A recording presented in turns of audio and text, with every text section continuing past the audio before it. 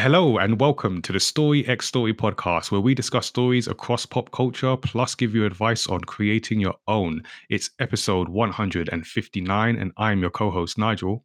I am Tazziii, content creator and co host.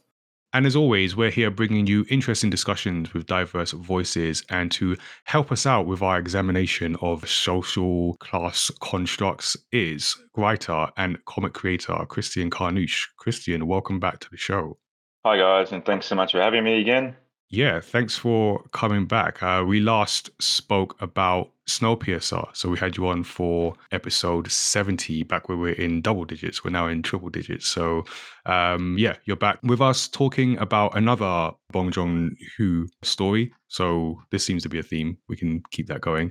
And also with us is writer and games journalist Gary Swaby. Gary, also welcome back to the show.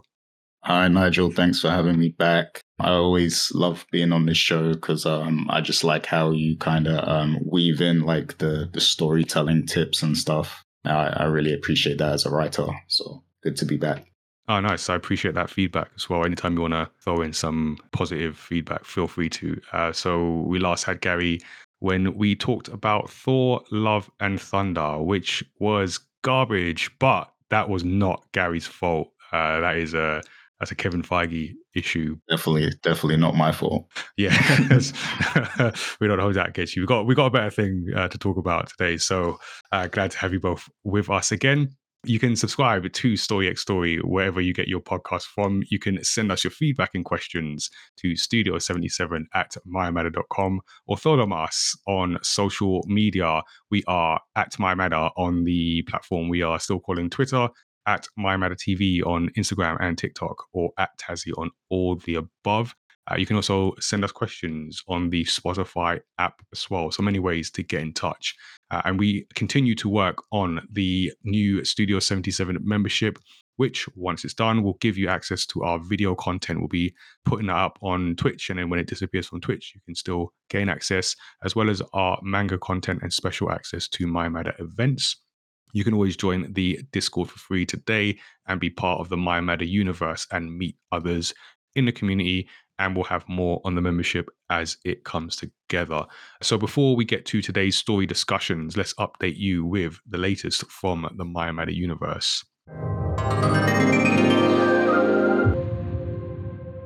We are working on new manga. So we have the Kickstarter for the Against All Odds manga, which is part of our Origins series. So it has been a long time in the making, but it is coming. So you can check out the preview and then the preview Kickstarter page, and then we will make the campaign live. So if you're listening to this pretty quickly, you have only just missed the live stream that we did where we talked about the campaign. And if you're listening to it later, then yeah, it's long gone. But either way, we had a live stream and we talked about campaign and some other things with our guest, Lara Callahan. The Kickstarter itself is for the manga, which features Tazzii's character in the My Matter universe and is a reflective and hope-filled manga about pursuing your creative career goals in the face of resistance all around you. So something we're going to hopefully have out that's going to resonate with people pursuing similar passion. So looking forward to putting that together and hopefully people jump on board that as well. We are going to Thought Bubble. So I will be at Thought Bubble in Harrogate. So that is on the 11th and 12th of November. So you've either got a few days to jump on board and see me there, or you've just missed it and see you there next year.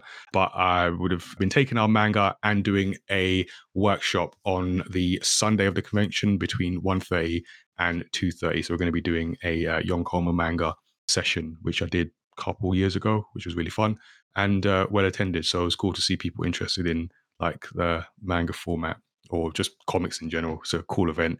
We also have our Do I Look Like a Gamer video game representation campaign, which is promoting inclusion and diversity in the games industry. And it's now a yearly initiative. So we're building on the work that we did last year and continuing the push for diversity in games, culture, and industry. So that means a new snapshot of 40 players and makers, showcasing the representation that does exist as a means to inspire future generations of diverse talent. So we're going to do that every year. and a new schedule of events. So we've had a bunch of events. We've got one more left. So we've been to Comic-Con twice. We've been to EGX. We have talked at Develop. We've had appearances with Activision. I always feel like I missed something when I list off things, but we also had our own events. We had roundtable events. We've had networking event. We've had game jam events. We have unfortunately had to cancel our friends and family video game jam. So that was scheduled for the 18th of November. We've unfortunately had to cancel that. We had ongoing issues with multiple venues, and at some point you've got to draw a line under that. So that's a shame because we were looking forward to putting that together, but we will make it a part of the 2024 campaign schedule. Hopefully all the venue issues will be sorted out. So yeah, sorry to anyone who was looking forward to attending that, but we've got stuff in store for you.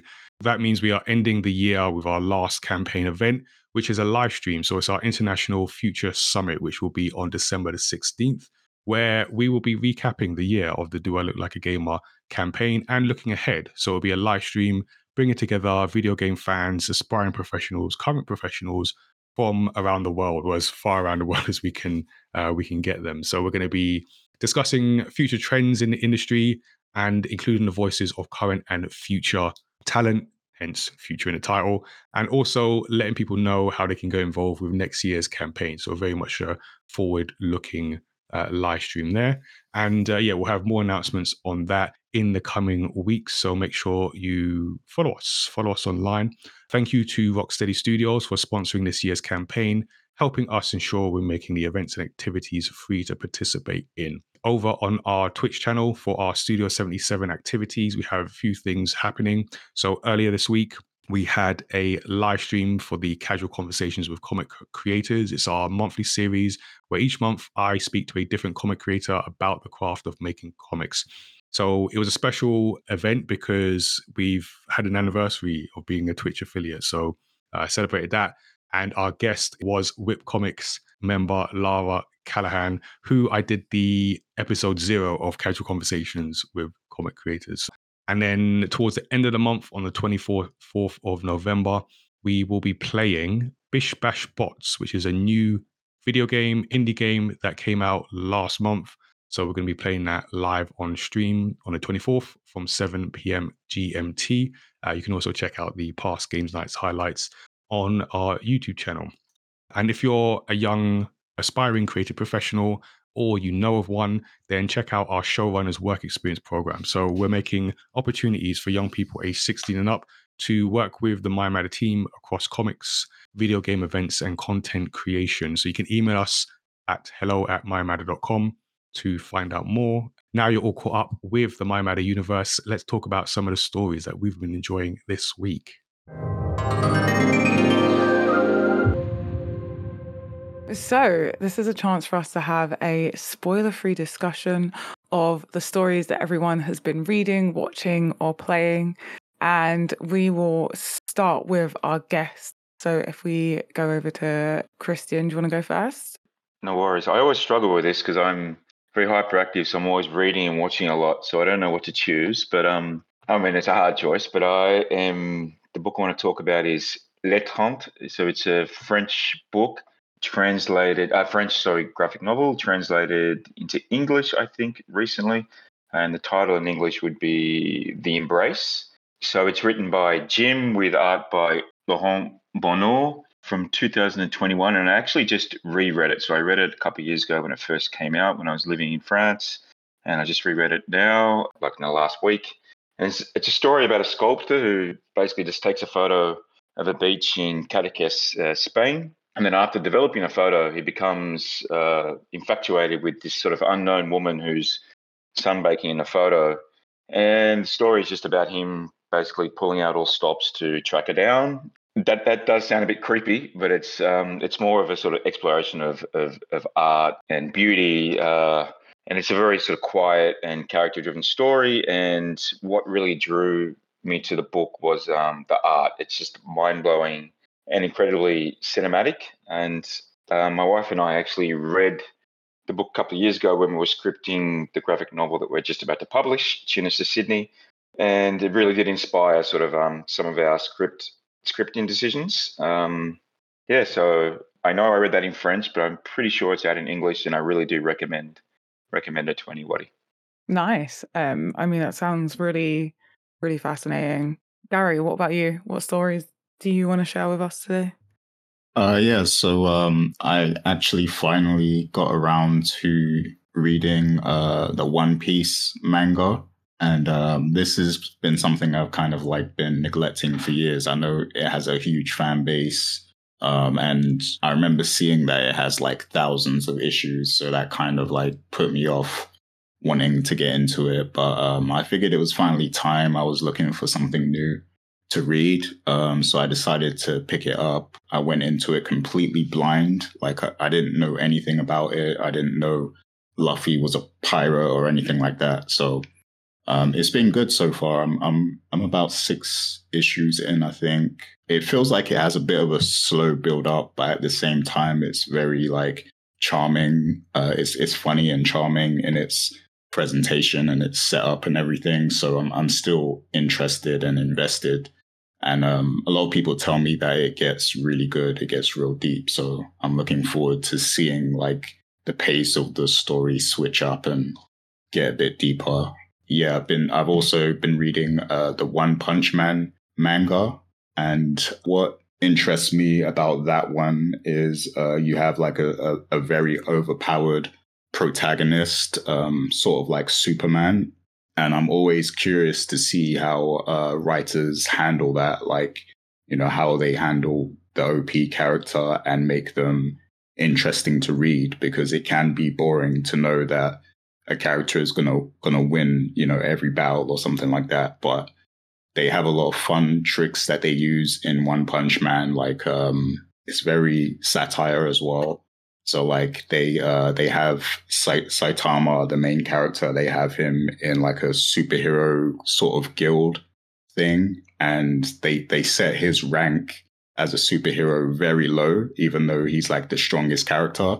So like that gives some sense of like progression, because like he ranks up very slow compared to everyone else, even though he's the strongest. So that's kind of funny to read. And then there's a lot of other interesting characters around Saitama that add to the story kind of thing. So that's another manga I've been reading. On top of that, I've also been watching Power Book 4 Force, which is like a crime TV show.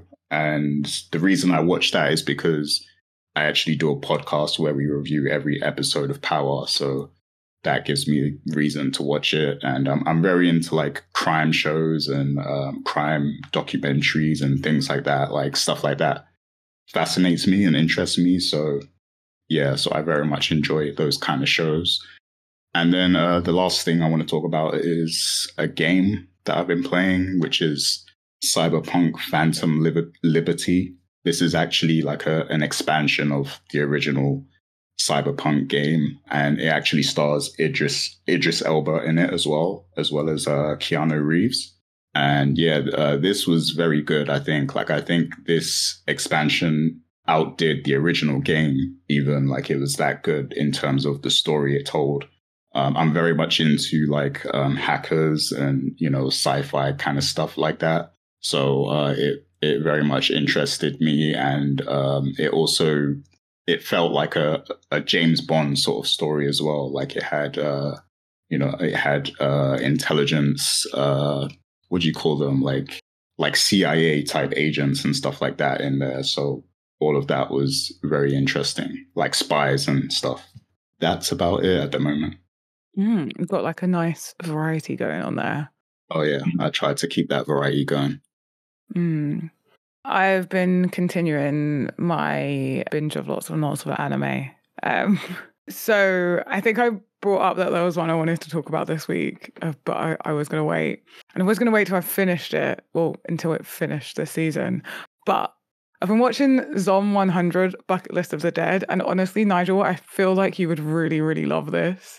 So it's about a zombie outbreak, as the name suggests. And it's someone who has written a bucket list of things that they want to do, but with their newfound freedom during this zombie apocalypse. Okay. And it is a very much like break free of the system and Okay. like live your dreams, fulfill your goals, live your best life storyline in the most hilarious way because it's in the middle of a zombie apocalypse. And I especially like the use of like color and lack of color to represent the stages of their journey. So yeah, I love it. It's so good. I've been really enjoying it. I'm intrigued. Yeah, I think it's one you should hop on, Nigel, for sure. I think you'd enjoy it. I also completely binged My Happy Marriage. I couldn't remember if I spoke about this last time or not, but if I did, then you're getting a double dose. But My Happy Marriage is an anime that started off as like this kind of this like slice of life anime with the main protagonist having a less than ideal life. They got dealt some unfair cards at their birth, or so you think. And they end up being in a marriage that changes the course of their life. Not because of the marriage, or kind of because of the marriage, but it's really nice, and it's a really beautiful story about like how two people meet and how like someone builds a new life and new relationships and breaks another one, breaking free of some chains that hold someone down. Apparently I've got a theme going on here. You're trying to break free. This is saying something. Yeah, because there's another anime that I recently watched the whole season of is the Ōoku, The Inner Chambers. Oh, which is like a not quite society flipped, but kind of. So this is set in the I think it was the Edo period, but there's like a deadly plague that has diminished the amount of men there are in the society.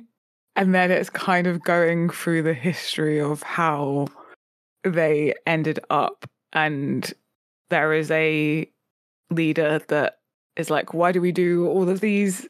Like, why do we have all these, traditions? They seem stupid. Let's get rid of that. And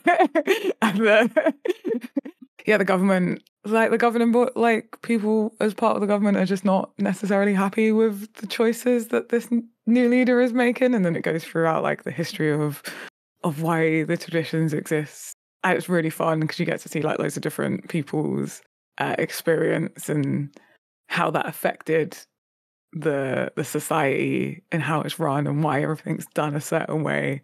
At the same time, it's like this romance story and actually there's a few different romance, but it's just good. It's really good. I really enjoyed it. I really hope that it gets the second season because it's not finished. It left me with so many questions.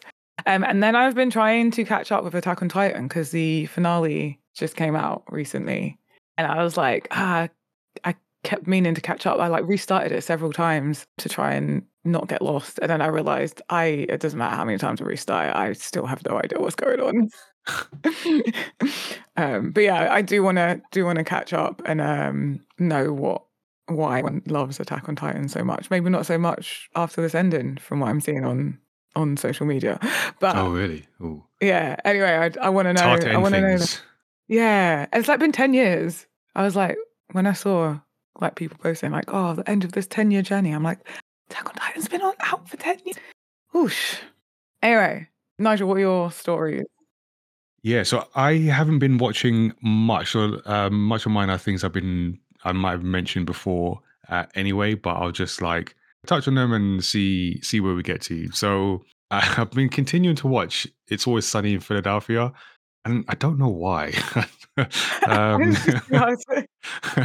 Hey, was it last time you questioned the? I still I had to actually look up the synopsis about this. So it's a show that's set in Philadelphia, and it's described as 5 toxically codependent and selfishly motivated friends run a decrepit Irish bar that bears witness to all kinds of trickery. And yeah, that's a good description of the show. I don't know if anyone else has seen it. I know Tazziii, you've seen some of it, but it's just I said this before, but it continues to strike me like these are not good people, and it's weird to watch a show where your main protagonists are just like not good people. Like whatever the worst thing to say or do at any point, they do. They.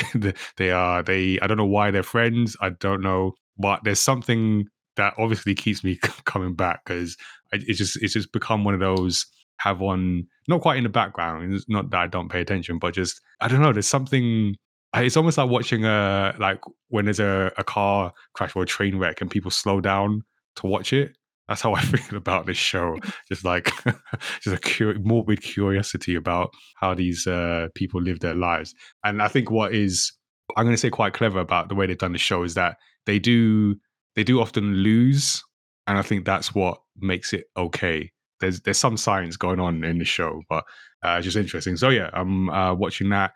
Continuing to watch Haikyuu, which is way more wholesome than that show. So maybe I just needed to balance out. But that story is about the volleyball anime essentially. And even though I don't know much about volleyball, it's done in such a way where I am now learning about volleyball, and it's got the anime sort of have a goal, go after the goal. I'm going to be the best. I'm going to improve. I'm going to overcome obstacles, and yeah, it's just a really nice journey. I'm still fairly early, but it's a nice journey that the characters are going on and learning to become a team, finding out what each person brings to the team, meeting up with their first challenge, I feel, or first real challenge that I'm on at the moment.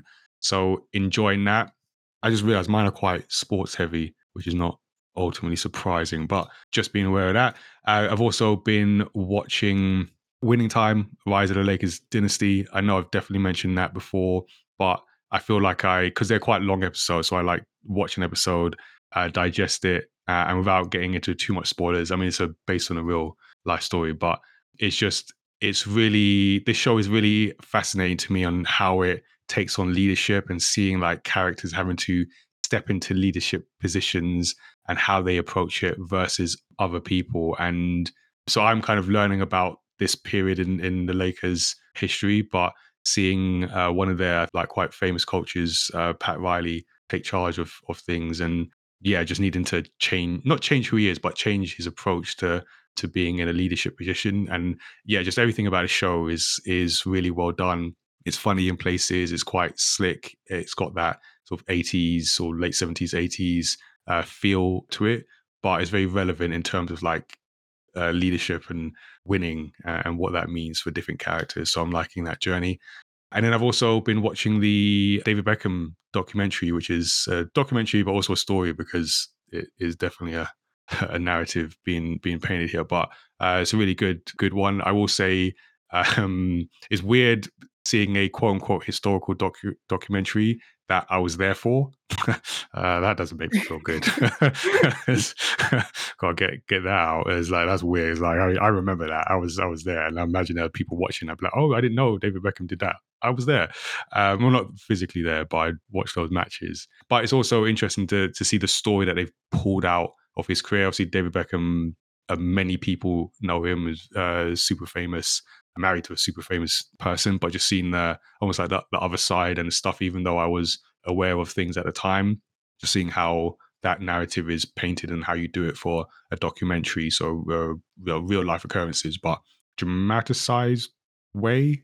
Yeah, just interesting to see that process. So that's pretty good. About halfway through, pretty good documentary. It's given me new insight on that. So it's a different type of story being told there. But those are all the things that I've been listening, watching. Need to do more reading maybe next time. But it's been a busy time. So I don't know if you know, but with I watched Winning Time as well. It's excellent. Did you know the writer is also a comic book writer, or at least one of the no. writers? Rodney Barnes. I'm pretty sure that's the case. He wrote like Philadelphia. He's a Black American guy. He's written like a huge amount of like big comics. But I love that show. But Okay. sadly, I think it got cancelled after 2 seasons. Oh, it got cancelled. Yeah. Oh man. Yeah, I think it did. I watched 2 seasons and I think it did. Yeah. Yeah, I'm making my way through the second season. So that's a shame. It's really well done, Good, isn't it? show. But yeah, that's all right. Well, I'm going to savor these last 3 episodes then. Sorry to spoil the No, the it's good okay. vibes. I'll prepare myself for the blow that's coming. So those are all the stories that we have been enjoying. And now let's get to our main story discussion.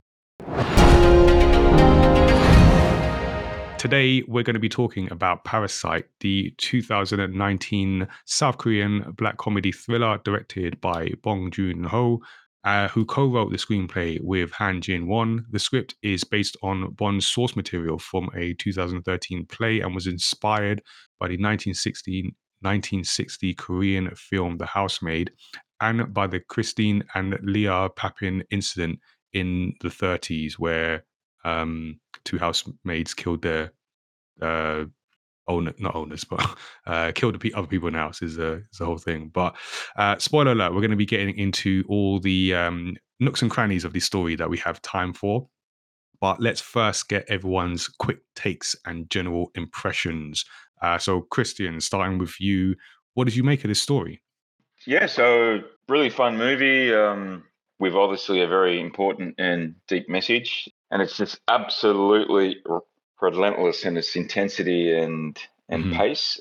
So it really is very gripping, draws you in straight away and doesn't let you go. And I know this is something that's sort of been spoken about a lot, but what really stood out for me on the first watch when it first came out at the cinema was the imagery. And obviously it's a visually stunning film on sort of a purely aesthetic level, but there's so much intentional symbolism in the choice of imagery. And I know we're going to probably talk a bit about that later. And then obviously, you know, the plot and the themes are fantastic and the production is just absolutely flawless. Like, I just can't fault anything in the movie. Like, really. So that's just my initial thoughts when I first saw it. Okay. Gary, how about yourself? Is this subsequent time you're watching or was first time you're watching? This is actually the second time. I watched it when it first came out, and then I watched it again in preparation for this podcast. But it's an excellent film. I loved it both times. Cinematography was incredible. Like, there's a lot of intentional shots and stuff that kind of tell the story on a deeper level. So they, it was a masterclass in cinematography.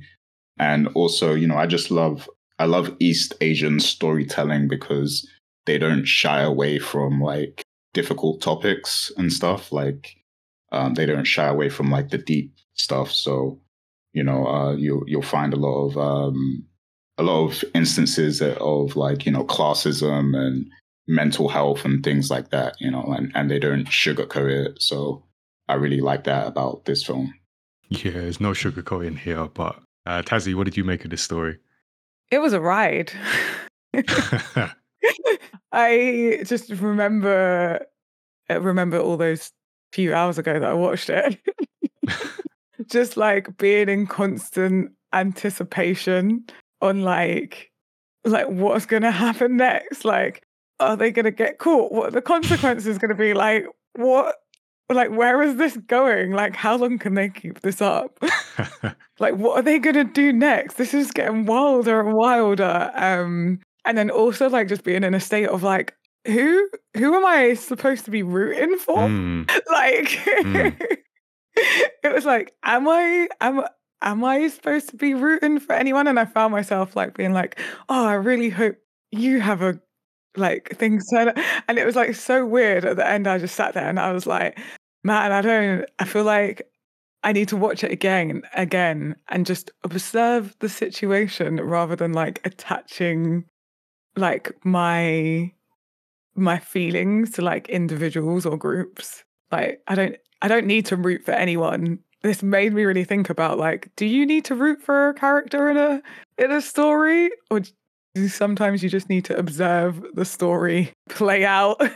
Because it was wild. My like emotions, and not so much my emotions, but like my where I aligned was just like constantly like up in the air. It was just like bouncing all over the place. I was like, I'm so confused. So confused where to put my alignment. Yeah. That's a good point. I'll come back to that if I don't forget. But for me, like this film, there's a Venn diagram of films that I've not seen but should have seen, and I'm using the podcast to see, and Oscar-winning films that I've also not seen. There's a Venn diagram, and the Venn diagram is a circle because that's what we're doing here. So I had not seen this film before. This is the first time I've seen it, but I knew of it obviously because it won the Oscar. But interestingly, I feel somewhere, I don't know, in my subconscious, I knew I was going to watch this film at some point. So I kept myself away from what it was about. I had some awareness, but I purposely like kept myself away from what it was about. So the time came, and that was this weekend as we're recording, to watch this film. And like Tazziii said, almost observe, because I knew it was something special. And I feel like this is a really special film. It's very well made, and it's the kind of story, it's the kind of narrative that I watch. And as a storyteller, and like Christy and Gary, as like I guess fellow writers, I just realized we just got a bunch of writers together. It makes me want to like go back and look at how I put together stories and see if I can do anywhere near the level that has been done here, because it's just so like almost clinical in the way everything has been put together. And on a recent episode, I think it was the last deep dive we did, we talked about Wendell and Wild, which completely different film, and not to like disparage one or the other, but one of the things that came up in that is how there's like a lot packed in and not everything kind of connected and everything. And I feel this is the opposite, where like everything in this story is just purposeful, meant to be there, connects with the deeper themes, and it's just so well done on a writing level, on a visual level. Everything works together. It's just like really solid, competent, and confident piece of storytelling. And then the themes, I'm a big like sucker for themes, are very relevant, and we'll get into that as we talk more. But yeah, I was very impressed with this from like almost like the opening scene. Just very impressed with the quality of this story. So I'll do a recap for those like me and Tazziii who haven't just seen it mere hours ago in some cases, and then we'll get into it. And apologies, because I am going to butcher some of these names, so apologies to any South Korean listeners or just listeners who are like, yeah, what is this guy doing? But anyway, the story takes us to a semi-basement flat in Seoul where the Kim family lives and struggles for money. Min Hyuk, a university student, gives the family a scholar's rock meant to promise wealth.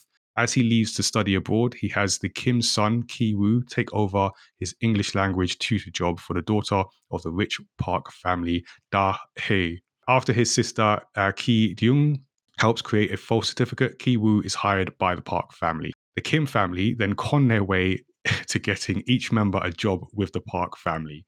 Ki-woo recommends Jessica, actually his sister, Ki-hyung, as an art therapist for the Park's young son.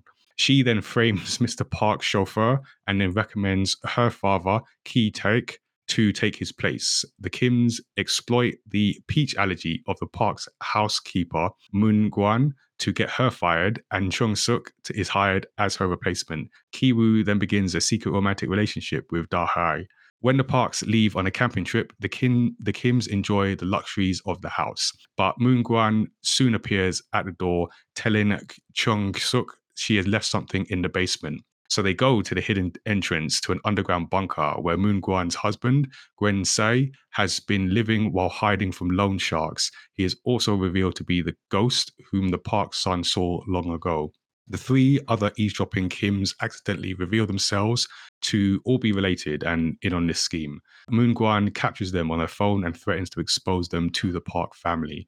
The Parks call as they are returning early due to a severe rainstorm. The Kims subdue and tie up Moon Gwan and Gwen Se in the bunker. The Kims eventually escape, but the torrential rain floods their flat with sewer water, forcing them to take shelter in a gym with other displaced people. The next day, Mrs. Park hosts a house party for Da Song's birthday, and the younger Kims are also invited as guests.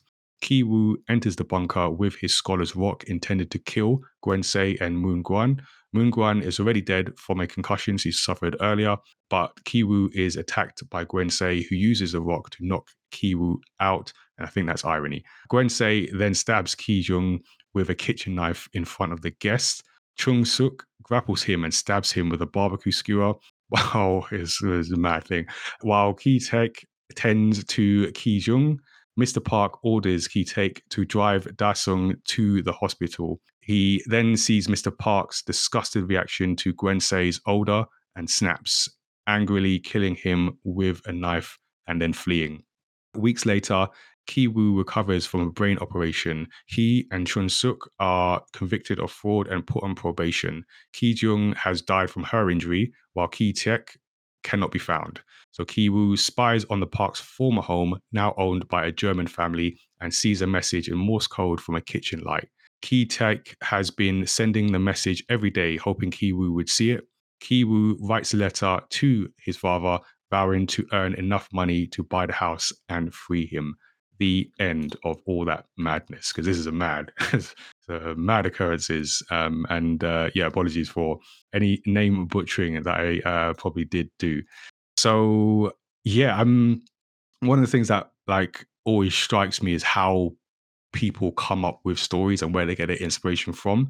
And the director Bong Joon-ho, his real life experience went into making this story that then went on to make history. So, like I mentioned, we had Christian on for Snowpiercer, and that follows a trend of the director's work exploring quite dark social forces that shape the world. And it's quite this is in a ways, this is quite dark, but done in a humorous way. I don't know if you'd agree with that, Christian, or I don't know if you've seen Snowpiercer too, Gary. Oh no, I haven't seen that. But I agree. It's very satirical in its approach. Yeah, which I really appreciate. So I took this piece from the Hollywood Reporter, which I'll put in the show notes. It just talks about the inspiration. So this is from Patrick Brzezinski at the Hollywood Reporter, who says, when South Korean filmmaker Bong Joon-ho was in his early 20s, he took a job as a tutor for the son of a wildly wealthy family in Seoul. He'd been introduced to the family somewhat incognito by his girlfriend at the time, now his wife of more than 20 years, who was already tutoring the boy in English. So they wanted another tutor for maths. So she put me forward as a trustworthy friend, even though I was actually really bad at math. Bong explained. That's how it works with those jobs. It's not as if they put out lots of ads looking for domestic help. You're introduced.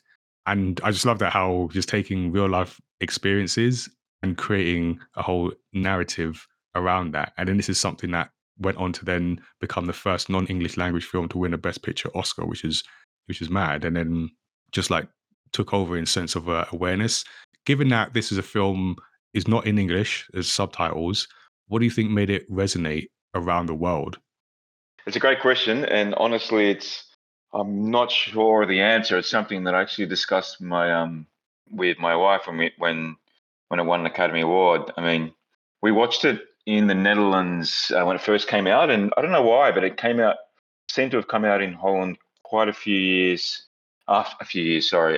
months before it came out in the US, and it got a lot of sort of fanfare, obviously, when it came out here. But I thought it was a solid movie, and I've already sort of said the production is near perfect, and I love the director already, and already have seen a few of his movies, but I didn't expect it so iconic and beloved. Not that it doesn't deserve it, but it's just why this film particularly.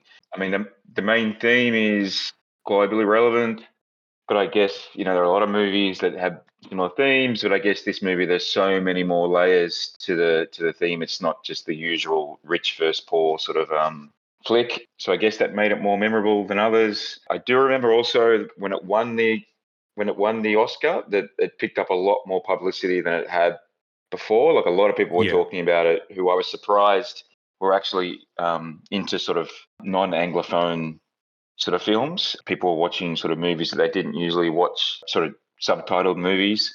But then the question still stands, like, why did it win an Oscar in the first place when, there have been so many brilliant non-Anglophone films that just get shoved into the foreign film category? So why this one? And honestly, I don't really know the answer. I mean, maybe there's something I'm not saying this is the reason, but it could be a factor that Korean film has become pretty trendy in the West, I guess.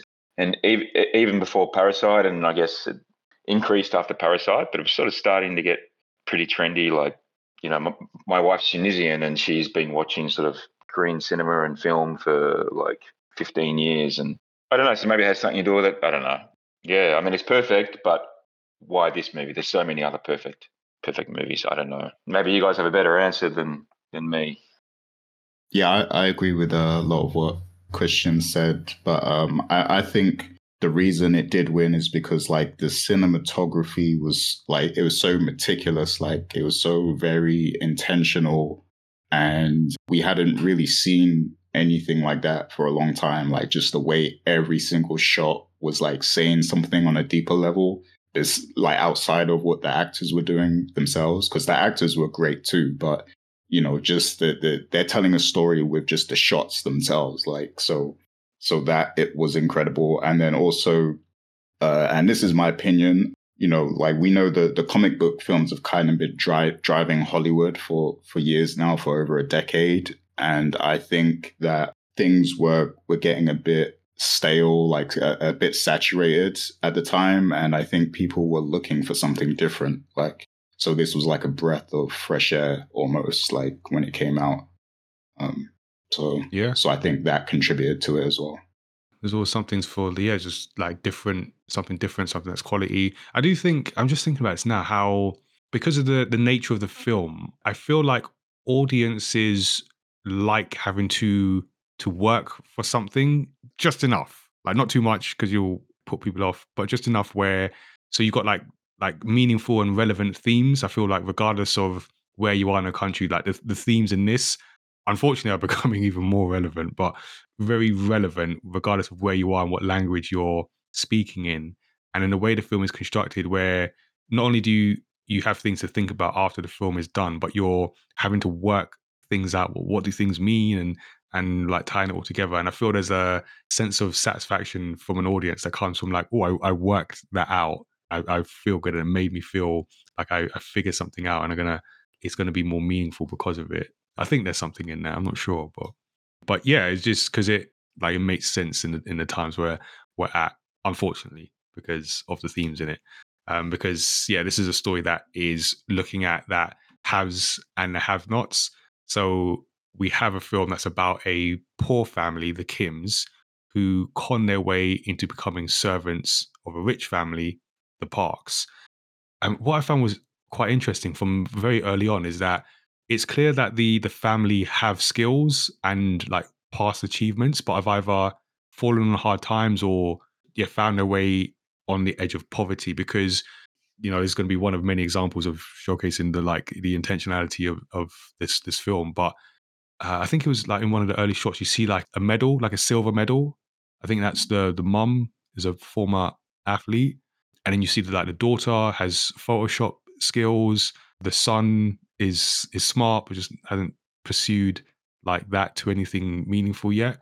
And I don't know if that stood out to anyone, but I was quite struck immediately that these aren't just like, I don't know, these aren't just like people who don't know anything or can't do anything. They're capable, but they just find themselves in this situation. I don't know if that itself is a commentary on sort of, falling on hard times. But wasn't it a case like the dad, there was a business of some sort that failed? Because I thought that then when we met the couple in the bunker, that the guy from that, there was something same that company. failed that was the same company. Yes. And so like that was also an addition. But I also found that the Kims, like they had all this skill and talent, a lot of it like misplaced and misused. Yeah. And like it was a combination of like hard times and then maybe like the hard times creating this attitude. They were a bit, I don't know. That's why like sometimes I was rooting for them and sometimes I wasn't, because I was like, yes, you've fallen on hard times, but there's something about that family that they kind of get off on like scabbing people.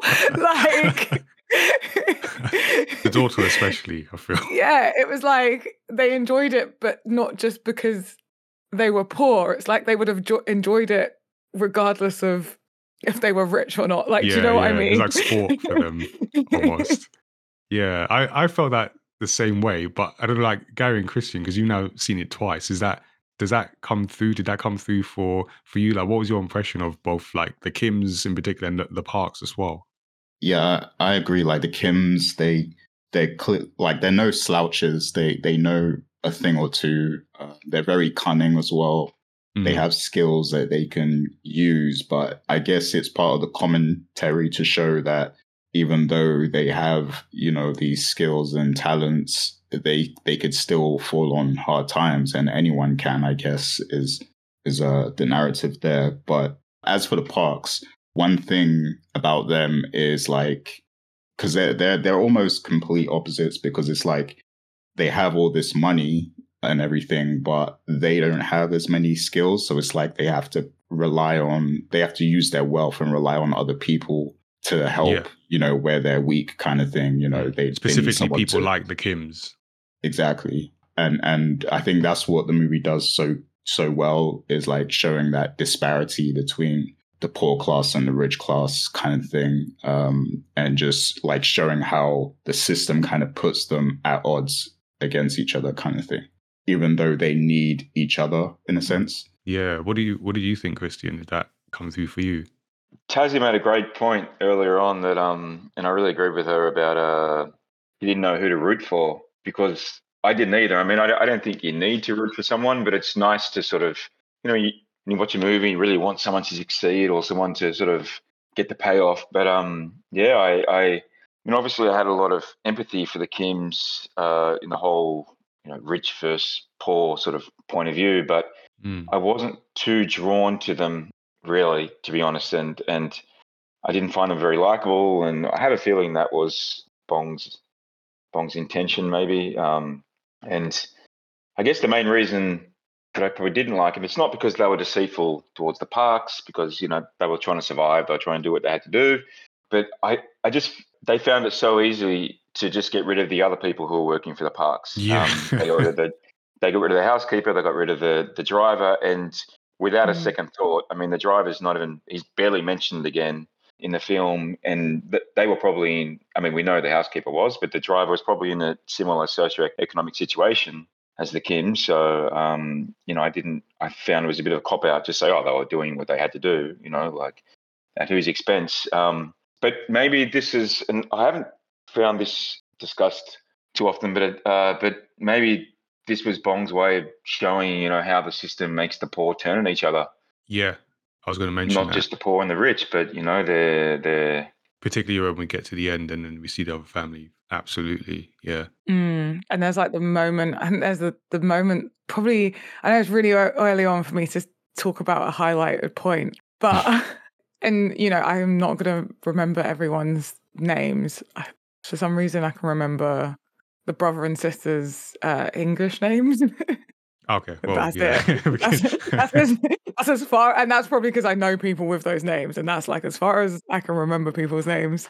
But when the dad murders the rich guy, there's like that moment where I think I don't know, it looks like something just clicks in his head that's like, wait a minute. Yeah. Or snaps. Yeah. That is like, wait a minute. And because he looks down at the dead body of the other guy and he's like, I think because he like the rich one smells him, right? Smells, yeah. And it like just clicks in him. It's like, wait, I've been annoyed at the wrong person. Like, why? Like, they treat us the same. Like, they don't care. Like, they don't care about. They just treat us the same. And like, this guy was so grateful. Like, the other guy was so grateful to the rich family, but yet he sniffed in him that way. That's what I got. That was the inner monologue that I heard from that look. And he like stabbed and like, that's the real enemy. The rich are the real enemy. But yeah, can't remember where I was going at that point. Yeah, I think the rich are the real enemy might be something. Actually, that came up in Wendell and Wild as well. Maybe they're closer than I thought. I was just thinking on that point about who is the real enemy, and Gary sort of mentioned about the system, and I think it's sorry, I keep thinking in the French title in Snowpiercer. For me, the end of it wasn't just the rich are the real enemy. It's the system needs to be dismantled. So the system is the real enemy, and I think it was a similar thing in this movie, because like even the Parks, like they obviously were condescending and they were looking down and they were leeching off, people. Like I don't think they're particularly shocking as far as sort of wealthy people going films. And I'm not saying they were victims necessarily, but I don't think, for me, they weren't really the villains in the movie. It was Oh yeah, absolutely. they weren't the heroes. They weren't the I don't think heroes. they were the villains. I just think that was his thought pattern in that moment. Absolutely, I don't think absolutely. that was story-wise. I don't think they were the villains, but I think that was the inner monologue that I heard. Yeah, no, I agree. But it's quite widespread, the opinion, I think, that they were sort of the villains. Like when you read analysis of the movie, that's the sort of But yeah, but I'm just comparing it with Snowpiercer. How I think at the end of the day, the sort of the train in Snowpiercer that represented the system, and they decided to destroy the train in order to destroy the system. But I did like. There's one thing, and I don't know if he was intentionally doing this, Bong, but just sort of in looking at the difference in the families and how the plot was playing out, I did sort of like that. I don't know if it's intentional, but he did explore the sort of almost hypocritical idea that we resent the rich, but on the other hand, we want what they have. Like, who are you blaming here? Like, who are we blaming for the fault? Because we want. I mean, if someone came along and said you can live in the house that the Parks live in, I would Yeah, of course, absolutely you love to take live it in all that day. Yeah. house. And there are these incredibly honourable people out there that have had the chance to be rich, and they decide to sort of to not be. But I think that they are probably a rarity, and we all sort of intellectually would like to say that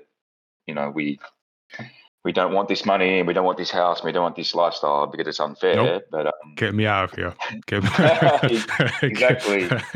I mean, I didn't exactly grow up in in wealthy surroundings, but I can guarantee that everyone that I grew up with would absolutely love to sort of move on from that situation, especially the ones that had it much harder than me.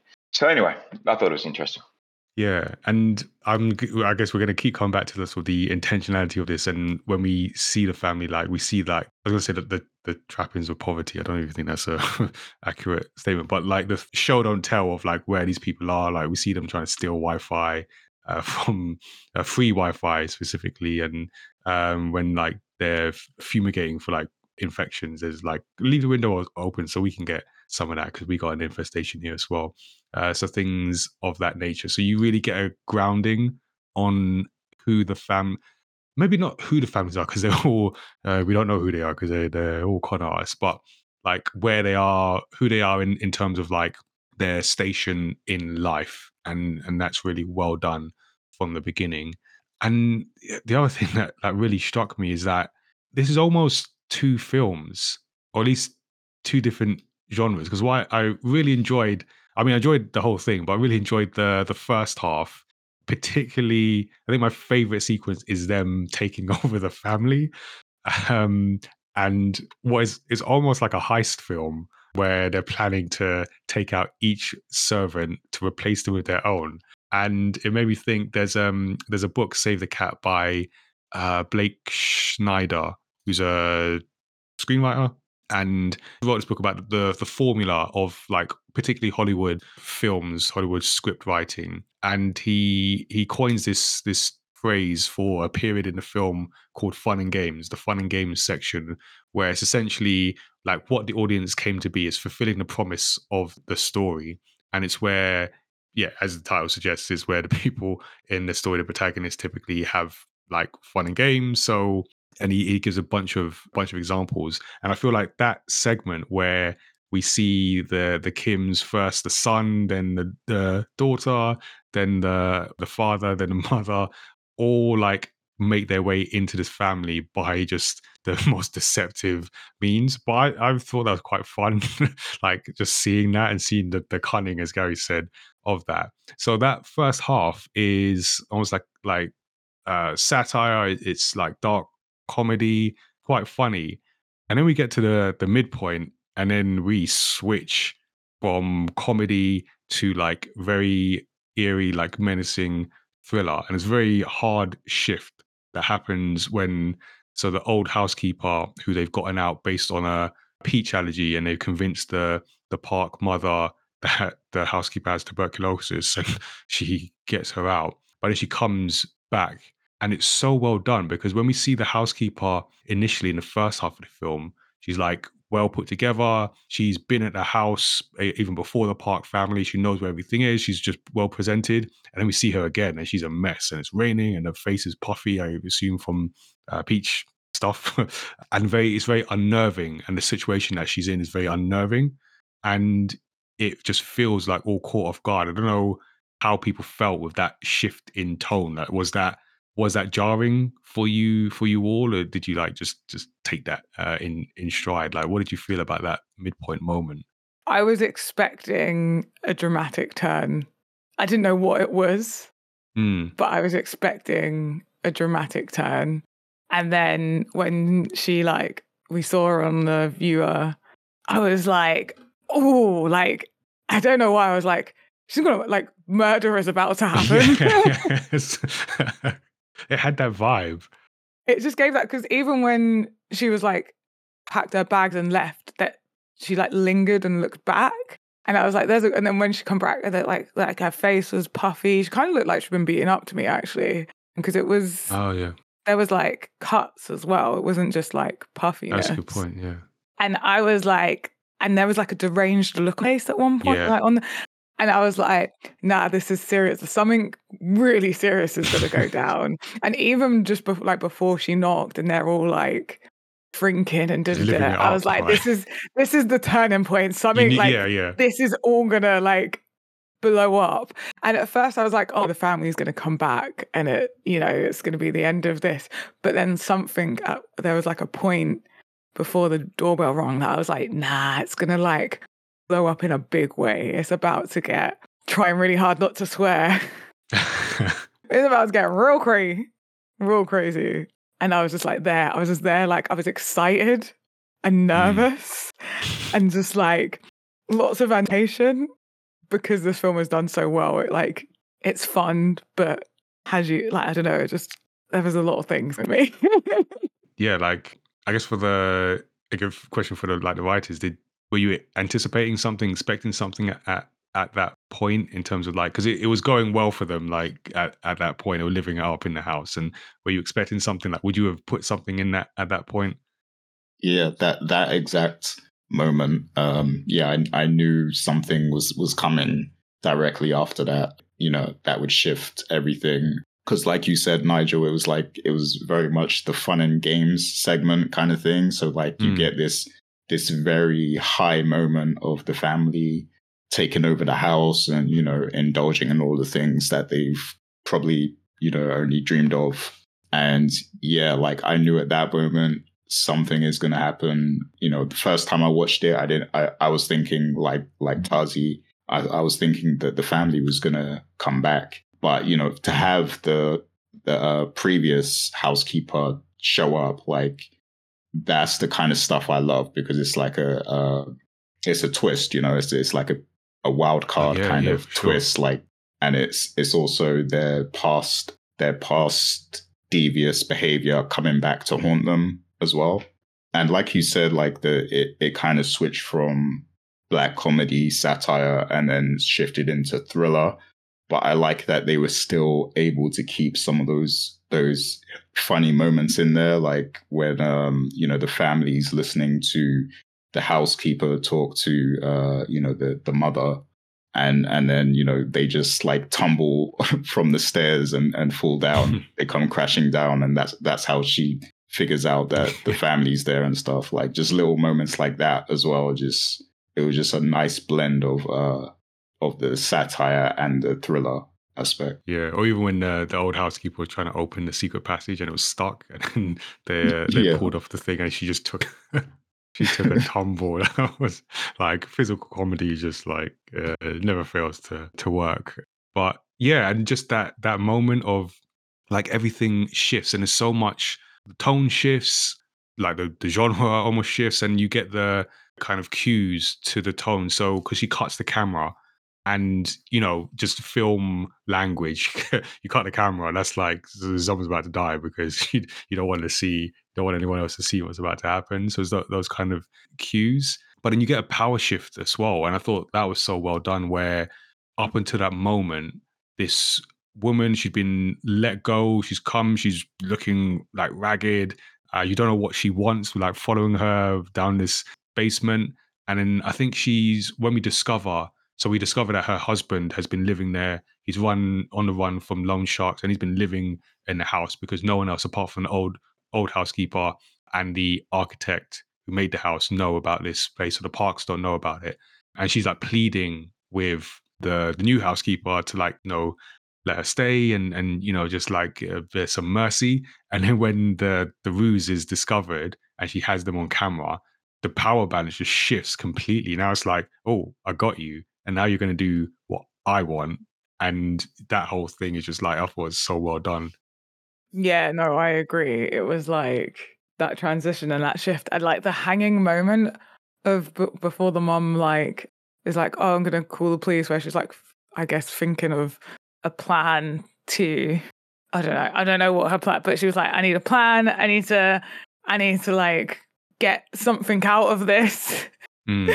And then I was like, you both have a secret now. You're the same. Like, come on, like work together. And then it was like, no, they chose violence. They both chose violence. Yeah.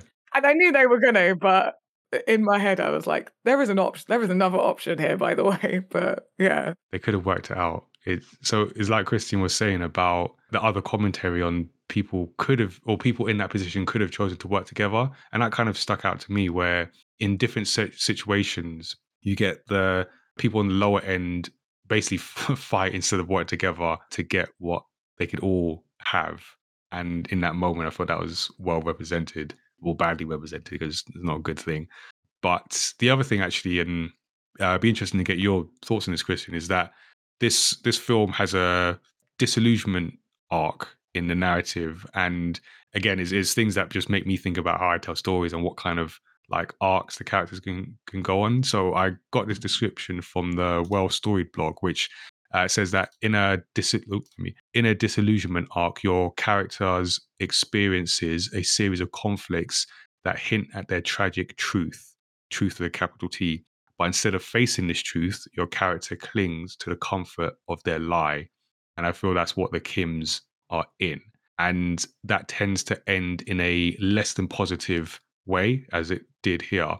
But in the West, typically, we tend to expect like happy endings, like things work out, everyone gets what they want.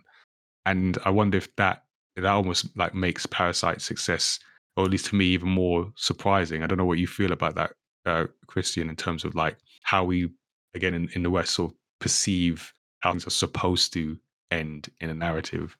Yeah, that's a great point. Haven't thought too much about that in relation to Parasite, but it definitely that could even go back to one of your sort of early questions about why this movie resonated.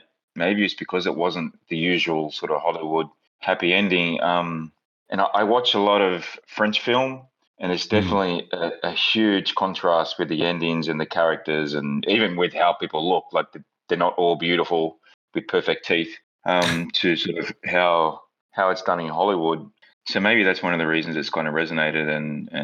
And yeah, I guess there should be sort of, when you look at the whole hero's journey sort of arc, you usually, I guess, encouraged to sort of, there's the main character or the protagonist having to learn exactly what they need in order to achieve. No, sorry, having to learn how they go about getting what they need rather than what they sort of want. But exactly what you said, that they don't actually ever really achieve that, do they? Like any of the families, really. I think if you're looking back, like there's usually the point where I want this, but what do you need actually? Not what do you want? What do you need in order to become a happy person or whatever? But yeah, that's a great point that I haven't really thought about in that movie. Yeah, because here it's that truth, right? It's almost like you are where you are, or you are who you are, and they are lower class, but they think they can get out of that. And it's like Tazziii brought up that moment at the end where we see the park father sort of hold his nose as he's trying to get the key under the I guess the body of the basement dweller, basically. And it's that truth, that capital T truth, that just hits him and makes him snap. And that's like that arc that they go on, thinking they can rise above their station, and then hit with the truth of like, you are who you are. Mm. and then that's it. I guess happy ending. So yeah, again, I just thought that was well done. Yeah, like me personally, I love like ambiguous endings and like endings that leave you thinking. Like I don't mind, happy endings, but I actually prefer endings that are not like clean cut like that. Like so, I love these kind of endings because to me, it just reminds me of like when I was a younger reader, like when I was reading stuff like Harry Potter. Like I still remember reading Goblet of Fire for the first time, and like it's not really a happy ending because like in that book, well, I don't want to spoil for anyone who hasn't read, but like a big thing happens, like somebody comes back to life and they're a big threat, right?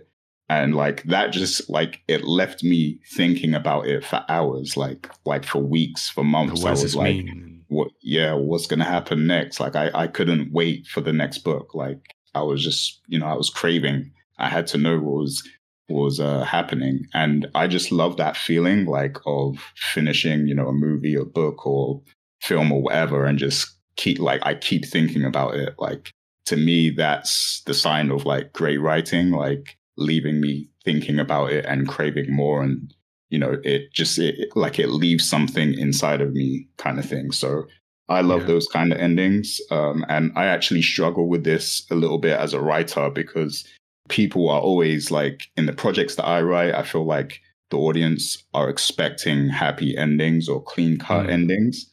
But as a writer, I'm always thinking ambiguous ending. Like it's how I'm programmed. Like I'm always thinking about how to leave them like not confused, but just like leave them wondering about, what really happened to this character, or what does this mean? I want people to go away thinking about things a little bit. So like I'm always in that mode, but sometimes some of the projects I write, it has to kind of just be a clean cut ending.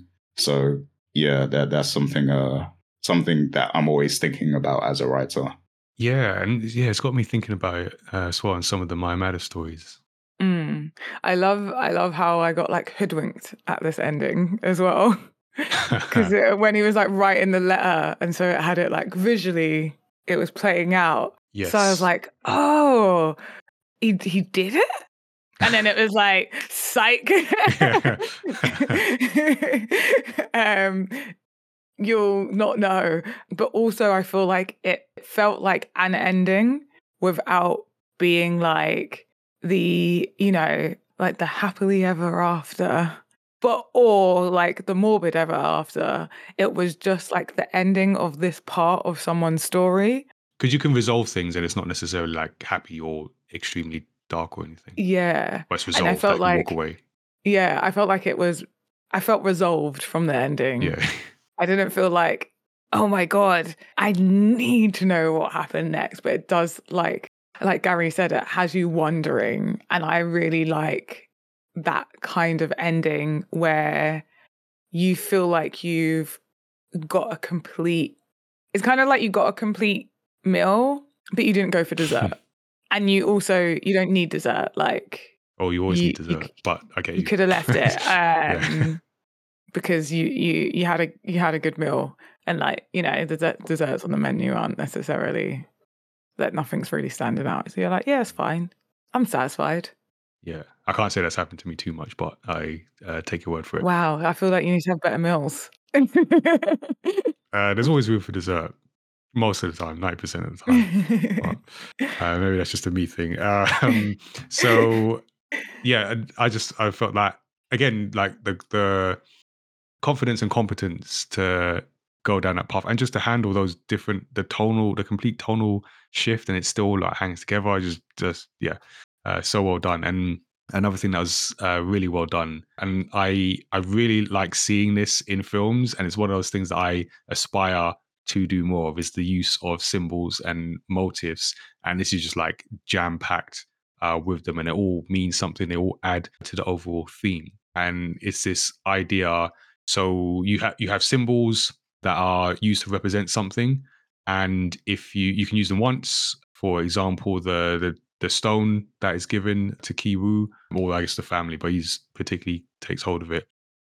but then it comes up again. And if it's used again, it becomes a motif, and then it adds to the theme. And there's this concept in writing called Chekhov's gun, and it's this idea that anything that seems to be unimportant becomes significant later in the story. So, I mean, you see it with like literal guns in films. So if you see a gun, it's most of the time it's going to be fired later on in some way. So that kind of, or just resolution. So you can't show it and not fire it because it's like unresolved. So here we have kind of like a Chekhov stone, because we have the scholar's rock that is given and made a big deal of, and then it's going to become significant in some way. And I feel that the director even made a point of like highlighting it, because Kiwoo, when he picks it up, he actually says this is so metaphorical. And I think he said that multiple times when he's looking at the stone and becomes obsessed with it and what it means for the family. But yeah, that's one of the things that is seen. But then we get loads of other things, like we talked about the smell, and the smell is something that is repeated. So we see the smell at the end, but then the park father, when they're trying to escape, and you've got a few members of the family hiding underneath like the coffee table, and they're talking about, the husband and wife are talking about the smell of poor people. Essentially, it's like saying the driver, he has a smell that I only see on the underground. So smell comes up. The sun, I think when they're in that fun and games moment and they're all infiltrating this family, I think it's the son who has had some trauma or something. He smells the dad, and then he smells the mum. And like they smell the same. And that's like a moment of, oh, are they going to get found out? And then they have to talk about that. And then things like the stairs, like stairs is a symbol that comes up again and again. It's like that social mobility, because they, I don't know, maybe like Gary and Christine, because you've now seen it multiple times, but I feel like they always go up to a higher station and down to a lower one, or less than favorable position. I don't know if there was a symbol or motif that resonated with you in this film personally. Yeah, so that like what you just said with the the up and down, the cinematography has a lot of verticality to it. So it's all part of the symbolism of the film. So it's like, the poor family, they live in that apartment that's like under the ground kind of thing, but then their window kind of faces like upwards and out kind of thing. So like, they, like when they're sitting down eating, they look up, and that's like looking up to hope, like they want to ascend to a better position kind of thing. So I loved like just paying attention to everything they did with that verticality, because there was a lot going on with that, where is it Kiwoo? I think when he first kind of goes to the park's house, when he's walking there and going up the stairs, like the camera is like behind him, but like low, it's like down. So it's like you see him going up, like ascending up to the light kind of thing. And then like a lot of times when you see the Kim family together, like the camera will be positioned up and it's looking down at them because they're, at the bottom kind of thing. So there's a lot of that going on in the film, and just like, because the first time I watched it, I just watched it as entertainment and didn't really like pick up on everything. But watching it again, I could clearly like, pick up on all of those things, and it just made me love it even more. And then, of course, the rock as well. That's another big symbol of the film. And I can't really put that one into words, but like, obviously it's a symbol of like wealth, and like it's supposed to, I think Min gives it to him as a sign of like good luck and wealth and stuff.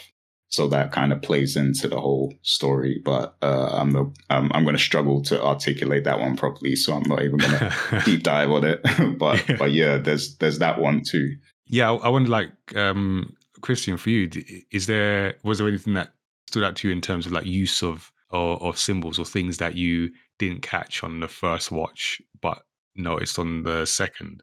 Yeah, I can't quite remember. I mean, I watched I watched it when it came out. I think it was it 2019. So I don't really remember what I sort of thought at the time. But I mean, Gary and you already sort of went into detail about it and explained it pretty well. But it was the obvious one of just the use of sort of up and down to symbolize their position on the social ladder. But for me, particularly with the Kims, they live in the sort of semi basement that gets flooded. Then the housewife and her husband, or the husband was in the bunker, and then there's the man that was what really stood out, I guess, with that use of symbolism was or motifs, that was the man that was urinating on the Kim's house. So it's literally society just urinating on them. That's how we feel about you and people like you.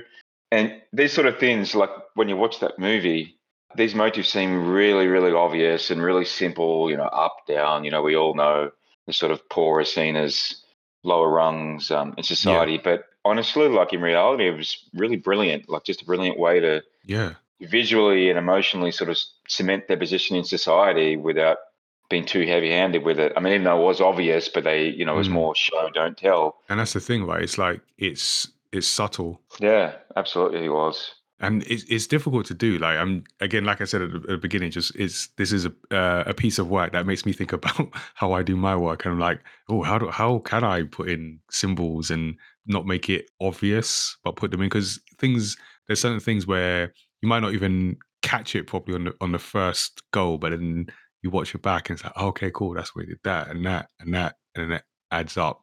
But you just take it in subconsciously almost, and it's a hard thing to do. If it looks simple, it's actually very difficult to do. Yeah, it's difficult.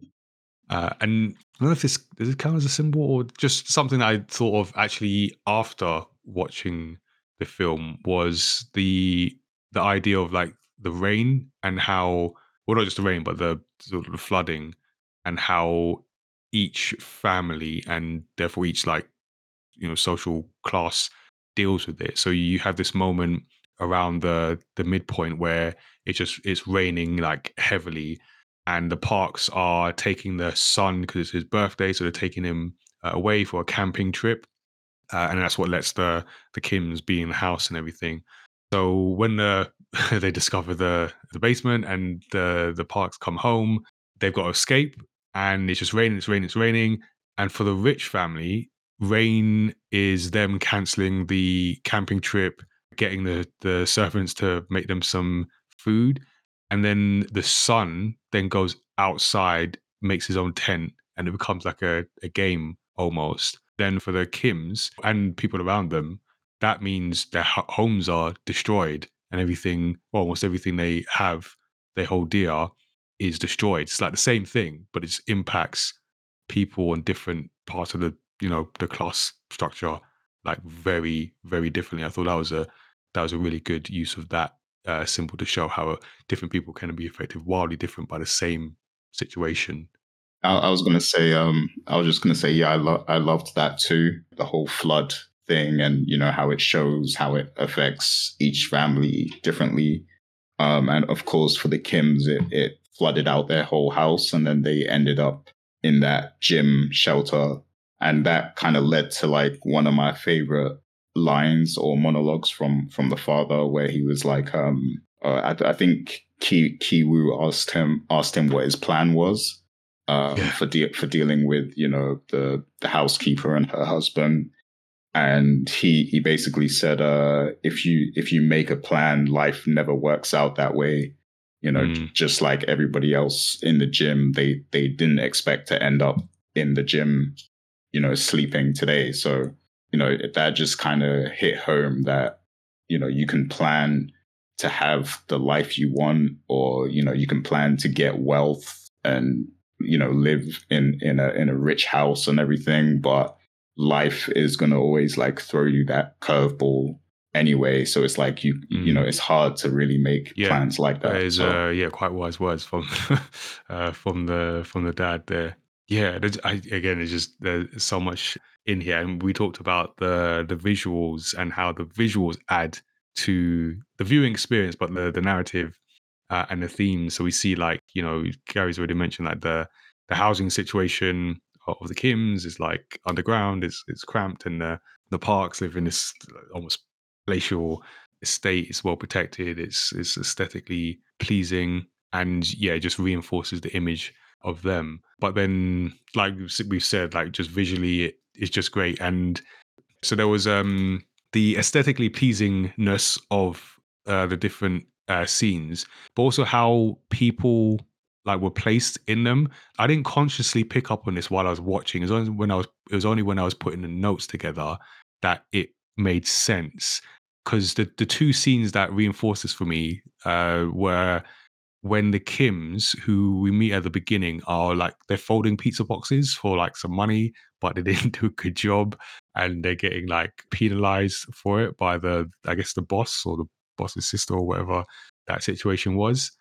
And then I don't know if you will remember, there's a scene where they kind of almost like ganged up on her, so it's very tight and close. And I think the pizza box lady in the center started to feel quite claustrophobic as they kind of ganged up around her, trying to get a job in. And then even when we meet them, they're all very like close together. And in the scene, there's a scene in the park house where the husband and the wife are quite separate from each other, and they sat down. I can't remember what the situation was, but they sat down and there was like a gap between them. I don't know if you all felt that the differences in like the closeness between the two families. Yeah, I definitely noticed it when the Kims were when they were like hanging in the living room drinking and that. Like they're in this massive house. Like it's humongous. Even that room is giant, and they are like so close together. Yeah, yeah. In this small space, smallest percentage that they're taking up of this space as possible, and they're just like right there together. Like they're not even spread out a little bit. Like they are all like all in. Yeah. You know, they're just as tightly packed as they would be in their like basement, small little apartment, I think you'd call it. But there's all of this space around them. They're looking out on like this big open window. Yeah. Whereas and you know, whenever they're around each other, they're often like really close together. Like they are a family unit. Like they seem kind of inseparable. Whereas the other family are often like in their own rooms, and if they are in the same vicinity as each other, they're like so spread out. Like I barely see them make contact with each other. Whereas it feels like the Kims are constantly like, you know, tripping over it. Like there's always contact between them.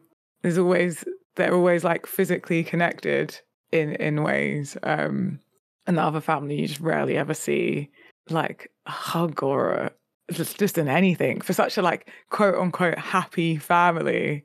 Yeah, makes you wonder. Yeah. And that also like reminds me of the fact that the constant like, oh, because you love her, right? Oh yeah, because he laughs. And he's like, yeah, sure, we'll call it that. Yeah, we'll call that. Yeah. That's a good point. I forgot about that. So yeah, we had like some interesting visuals, interesting characters. I mean, we already talked about a number of the characters. I'd be interested to know which characters like stand out or resonate in particular. I did want to mention like, because again, from a like writing and creating a story perspective, we do workshops with young people, and one of the things like I tell them about characters, like your characters, you only see your characters when they're put in pressure situations, and then how they react is like their character. So I typically show from the Pixar in a Box, because Pixar have a good series about storytelling, and everyone on character, two characters in a lift or an elevator if you're American, and the elevator is stuck. And then the two characters react very differently. One's calm, composed, the other's frantic and panicky. And then I go, hey, look at these characters, make your characters different. How do they react in a crisis? In this film, we have the crisis when the old housekeeper comes back. He's got them on camera, and there's a moment where she slips and the phone slips, and they go for it, and they try to tackle them and wrestle them. And I shouldn't have laughed because it's not funny, but I laughed. It was funny seeing the daughter, Kim's daughter, Jessica, we use the English name. who's like struck me as like a loose cannon kind of situation.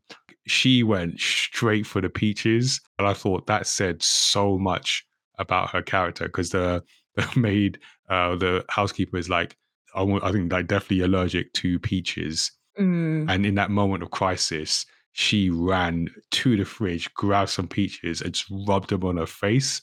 And Like that was excessive amount as well. It wasn't like just she like got all of them. yeah. It She got wasn't the like bag. just enough to like stop the No. situation. It was like I'm gonna finish you. It was like that says so much about like who she is as a character. So in a bad way, that stood out to me, but I don't know if there were any characters that stood out to you all. So for me, it was Jessica and Kevin, who they both kind of stood out to me because they're kind of like opposites, but not completely. Because I think like Jessica's she is a bit of a loose cannon, and like she's just a bit, I don't know, like she's evil. She just has an evil look at her. Yeah. Even like her like tutor persona is like, don't come in the room. Like she's so demanding and like, I don't know, she reminds me of like a villain, like a not quite a Disney villain, but a fairy tale villain, like the evil queen type villain. Like that is her energy. Whereas then like Kevin's more, I don't know, I feel like he seems more like he's lazy and he's trying to get away with doing the bare minimum. Yeah, because that was the thing, And right? He's that is intelligent, but he just motivation. can't get past the exams. Yeah. And like he just doesn't have the full motivation. I feel like he questions like morality a lot more. Like I feel like there's moments where I see him like weighing, it looks like he's weighing up like, is this just like a really bad thing to do? But it takes so much effort to do the right thing. And like, I don't know, yeah, that's what it seems. Because there's a lot of times where he's like quite doubtful and like, is this okay? I feel like there's a lot of moments where he pauses. Whereas like Jessica's just like, let's go for it. Yeah, every moment she gets like oh man, those peaches. Wow. But Gary or Christian, were there any characters that stood out or resonated with you? So for me, it was absolutely like an easy who my favorite character was. It was the housekeeper. He was just an absolute dog with a bone. Like she was so desperate to help her husband, and in a lot of ways, I see her as the real, well, her and her husband as the real victims of the film. Like they had a good thing going until the sort of Kims came along and destroyed everything. Wow, messed that up. Good thing, being living in a basement. I don't know if I quite worded that correctly, but they had something going, and her acting was just incredible. Like she goes from this sort of well-behaved and refined housekeeper into this desperate woman who would do anything to help her husband. And I really love the scene where she arrives when the parks go away, and she arrives at the house, and she's just on that intercom video, and she looks manic and just really quite deranged. And her mask, that sort of mask that she had on around the parks and even the Kims, it just came off. As soon as she lost the job, that just came off, and you revealed, you could see who she was. And in a lot of ways, I think the way that her mask came off quite easily, it was I don't know if it's a theme, but it was something that I feel that they were all wearing masks in this movie. They were sort of the Kims were being deceitful towards the parks, and the parks were wearing this sort of pretentious and superficial sort of masks. And in a lot of ways, that's what we're doing in reality, I guess. We're always wearing masks, crowds and different people. But yeah, I really loved. The cast was absolutely amazing, and like the acting was incredible, and they all the characters worked really well together, and they represented different things. So, but yeah, she was great. How about yourself, Gary? Yeah, what I really love about this film as well is that it's so morally grey. Like I think Tazziii said it, like you can't tell who's good or bad or who you're supposed to be rooting for. It's like it's just morally grey. But like Christian said the housekeeper and her husband are probably, they're the victims. So in terms of good or bad, those are like the good characters. But me personally, I just really enjoyed watching Ki Jung, which is Jessica. I just enjoyed watching her character because she gives me like sociopath or psychopathic vibes. Like, yep. Because Ki Woo, he's being deceptive because he has aspirations. He wants to be successful, but she's here to have fun. Yeah, she just enjoys it. There's that one scene where Ki Woo, I think he asks like, how were you such a good art therapist to the child? And she was like, "Oh, I just Googled art therapy and improvised." Like it just came naturally to her. Like, so honestly, I just enjoyed watching her. Yeah, I agree with that because boy, that's gonna stick with me when they were fighting over the phone and she ran away. I thought she was running away. I was like, where's she going? And I was like, oh damn, that is. I didn't even think of that. Like in that moment, wow, she is a killer. So it's just like, do you see this dark corner here? That's schizophrenia. And I know because that's where I live. Like.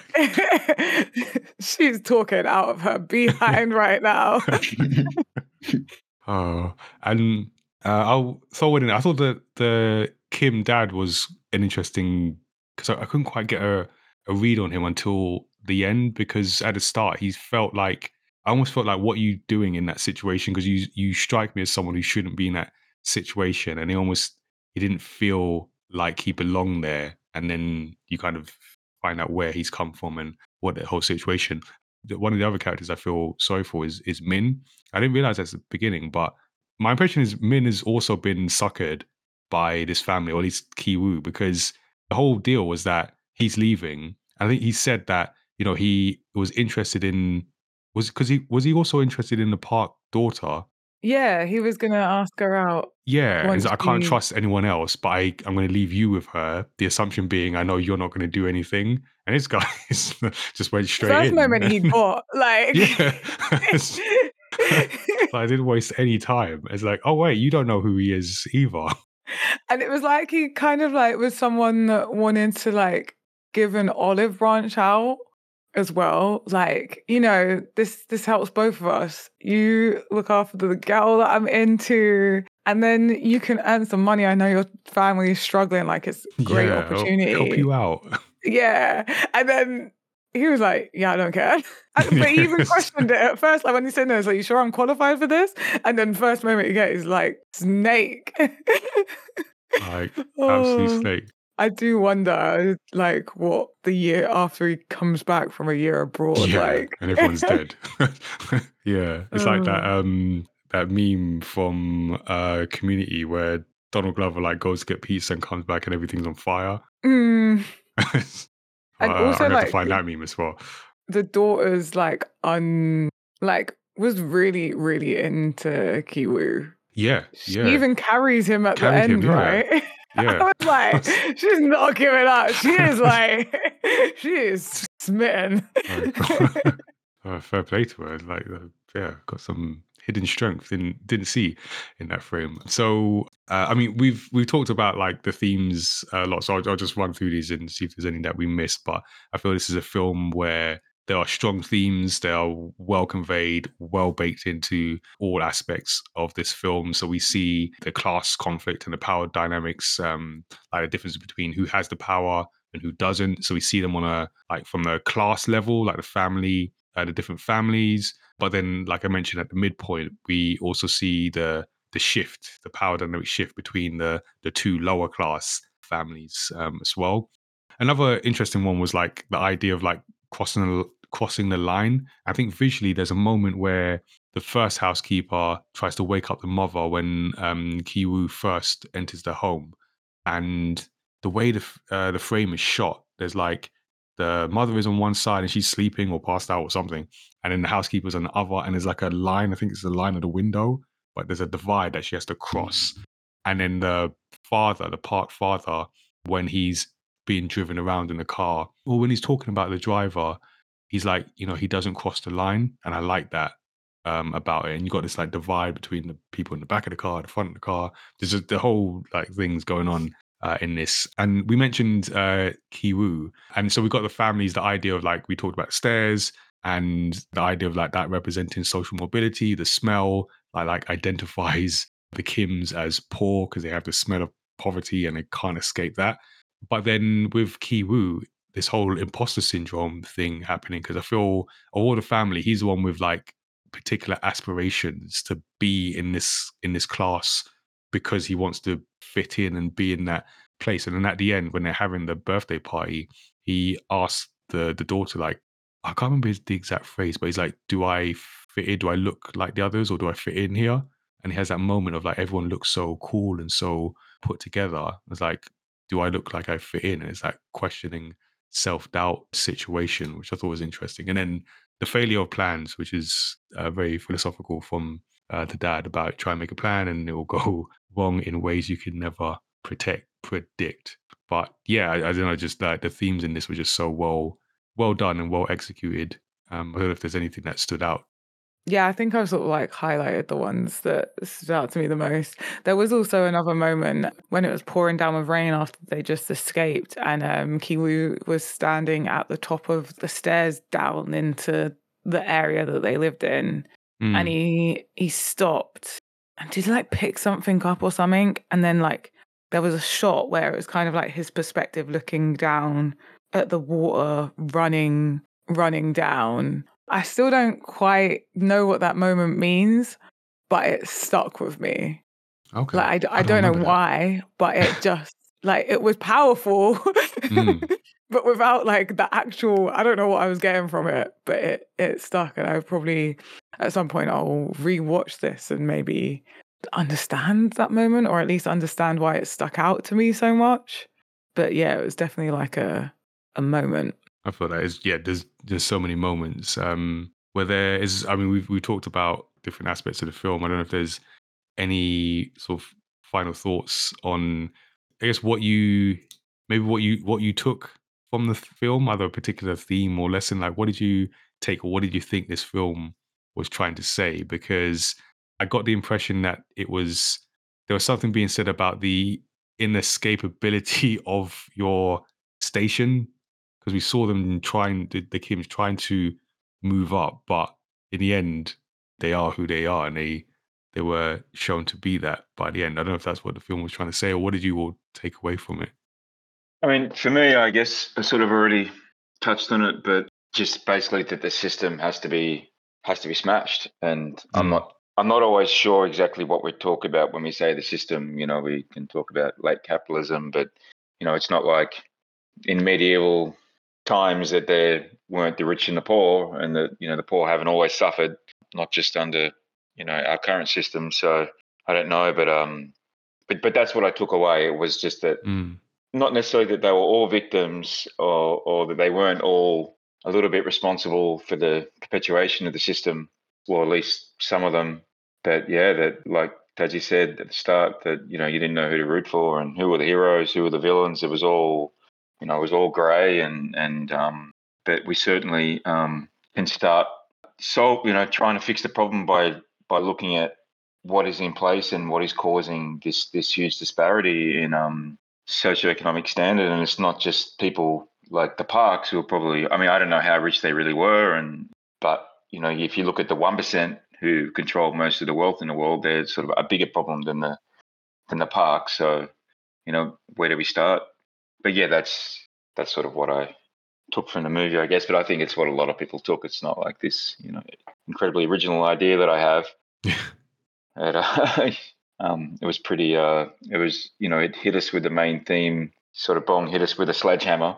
It wasn't very subtle, which worked well. It was how we conveyed that overarching theme that I think was brilliant, rather than the actual originality of the thing. I agree with Christian. I took the same kind of thing from it, like with it being like the system, because the thing is, like, the movie doesn't really mention there being a system, or, you know, it doesn't mention the government, but, you know, it's just kind of like clear to see that like these families are stuck in their position, and they're made to see each other as like opposites or opposition, you know, if you will. Like, you know, even with what Mr. Park says about crossing the line, it's like you know, it's like a very metaphorical, because it's like he's talking about, you know, the driver not overstepping, I guess, in the conversation, but he also means that, you know, he doesn't want a driver who's gonna overstep and try to come over to the rich side. Like he doesn't, you know, on Yeah, his know your side place. exactly. Yeah, so that's kind of what I took from it. It's a commentary about, you know, classism and, you know, the system kind of locking these two positions in place, and unfortunately pitting the people against each other. Yeah, that's kind of what I took from it. I took a question of what truly brings you happiness, because you had a rich family that they had all the material wealth, but they were like family-wise, they were quite distant. Didn't really seem like there was any love.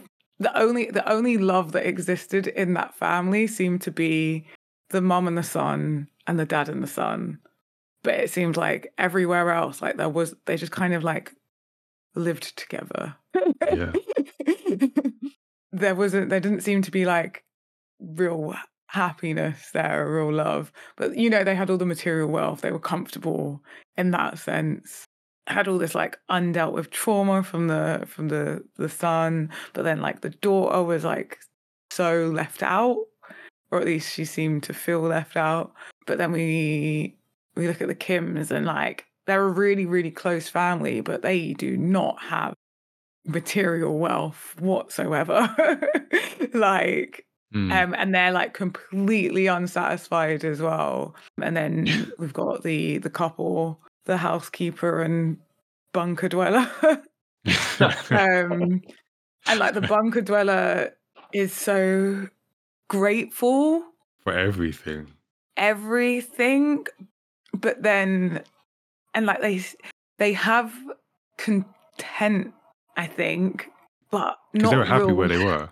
But I don't know. So this is why I say content, and not content. happiness. Yeah, that's a because yeah. they're No, still you're right. contained to that space, and like having to sneak up, and like, you know, it was kind of, there was still a lacking there, but they were by far I would say probably the most accepting of those. Yeah, the accepting. They're kind of like the most accepting of where they are, and like satisfied with that they've got the best situation of the best of what they can in that situation, you know, because they're like scared of like the debt collectors as well, right?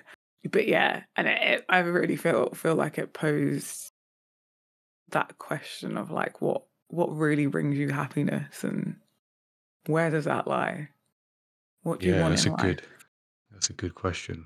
I think, one of the things that I took away is like, because there was a moment where I forgot the title of the film, and then said it, because when Kiwoo got in, and then he got the sister in, and then he got the dad in, I was like, these people are parasites. I was like, oh yeah, that's the title of the film. That makes sense. It was the same moment for me as like when the dad got in. That's when I was like, oh, Parasite, I get it. But then later on, just seeing how the Parks treated the Kims, or just the help, and how their lives depended on these people. And I was like, oh, who are the real parasites here? Because they can't live without the Kims, because they're not doing all these things themselves. And it's like that, that cross parasitic relationship. You just reminded me that, in a sense, like we all kind of need each other in some sense, even if people are at different economic or class levels. Like, we all need each other to make things happen, at least the way we all live now. It's just a reminder of that came across to me in watching this. But yeah, there's just so much in here. Definitely, I need to watch it again, learn from it, take new lessons as well, and just be like, this is how you can make a story, and what can I learn for future My Meta stories. So I was very impressed with it. But yeah, we hope you enjoyed that discussion. Let us know what you think about this story, what you took away, whether you have a peach allergy, just a mental note. And before we wrap, just want to make sure we get to this week's storytelling tip.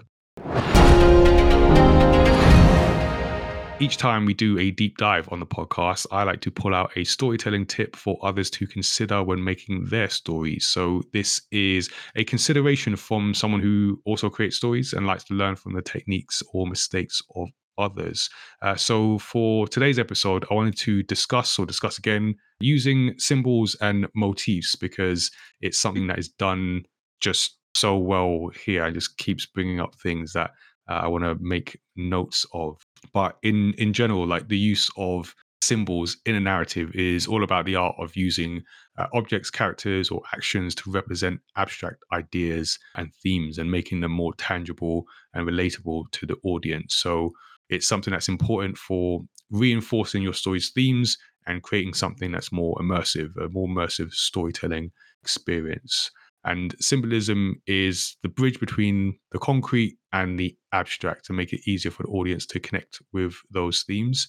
And you have different like levels depending on the use. So you have symbols, can be a word or an object that represents an idea beyond its literal meaning. So basically, something that represents something else.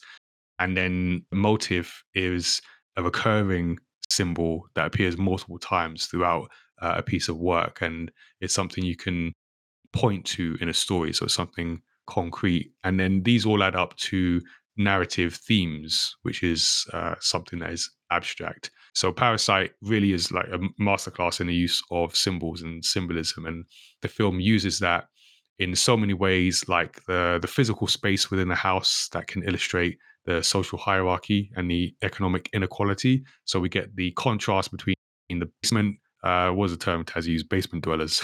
So the basement where the poor Kim family live, and the luxurious upper floors where the wealthy Park family live, and that symbolizes the class divide. But there's other examples as well. One that I particularly liked was the use of staircases in the film that represent the literal upwards and downward mobility of the characters and the divide in South Korea society, or I guess just every society, really.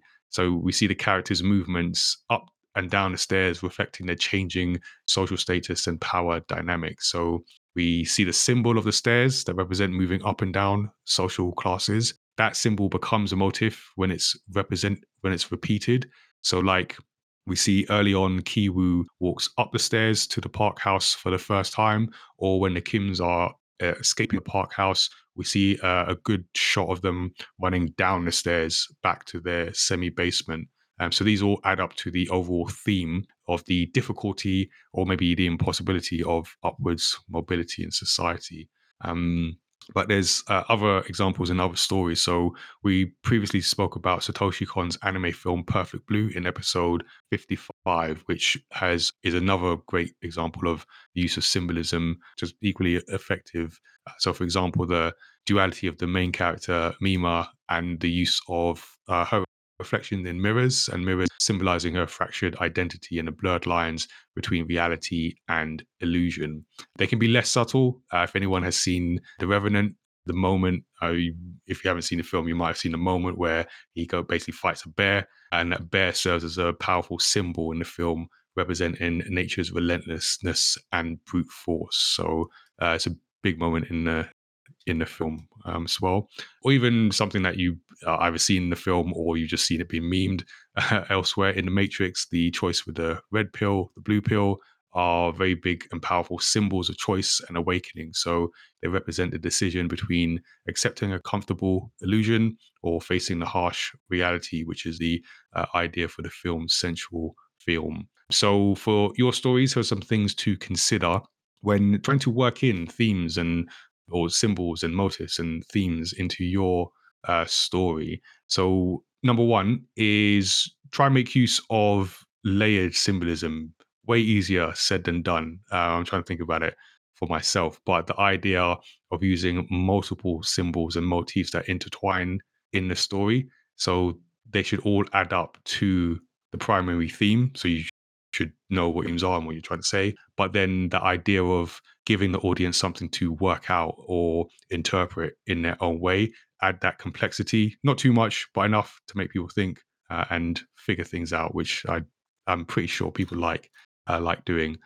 Number two is character transformation, or how it relates to your story. So using that symbolism to mirror the growth or change of your characters. What I really liked in Parasite is we see different symbols being used at different stages and how that relates to the characters changing station. I feel the characters don't necessarily transform as such, but their realization of that capital T truth does change, and symbols are used to reinforce that. So that was really cool. And then number three is the subtlety. Subtext, again, easier said than done, but the most powerful symbols are often the ones that are not immediately obvious. So you want to allow your audience to discover and interpret them, pulling them into the narrative without overwhelming them. So it's about using symbolism to enhance and not necessarily overshadow or overwhelm or get in the way of your storytelling. And then number four, last one, is about clarity and consistency. And Christian mentioned it earlier, where you have, again, as I say it for the third time, easier said than done, but repeating those symbols, making them clear and consistent throughout the narrative, so they build up and are cohesive as they add towards your theme. So yeah, it's very well done in this film, but a few things to consider when building up your theme through symbols, motifs, and the like. So that is the tip for this week. Let us know if you're making your own story and you're using symbols, or have some tips around that. Before we wrap, Tazziii, let's check in with our guests and find out what they are up to. So, if we could get some information on what latest project or any interesting news that either of you have coming up, and also where everyone can find you. So, if we start with Christian.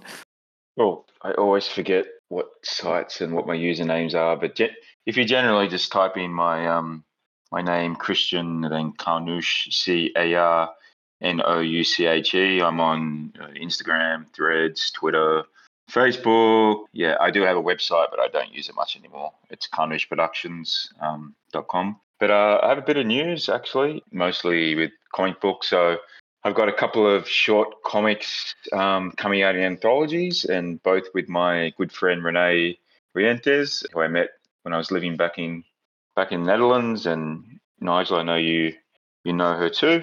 One is a pretty spooky sort of story in the Figment of Passion anthology, which is curated by Renee herself, and another is a short story about the dangers of narcissism and social media, which is in the Gods Untold anthology, which was just, I think, like a month or two ago, funded on Kickstarter.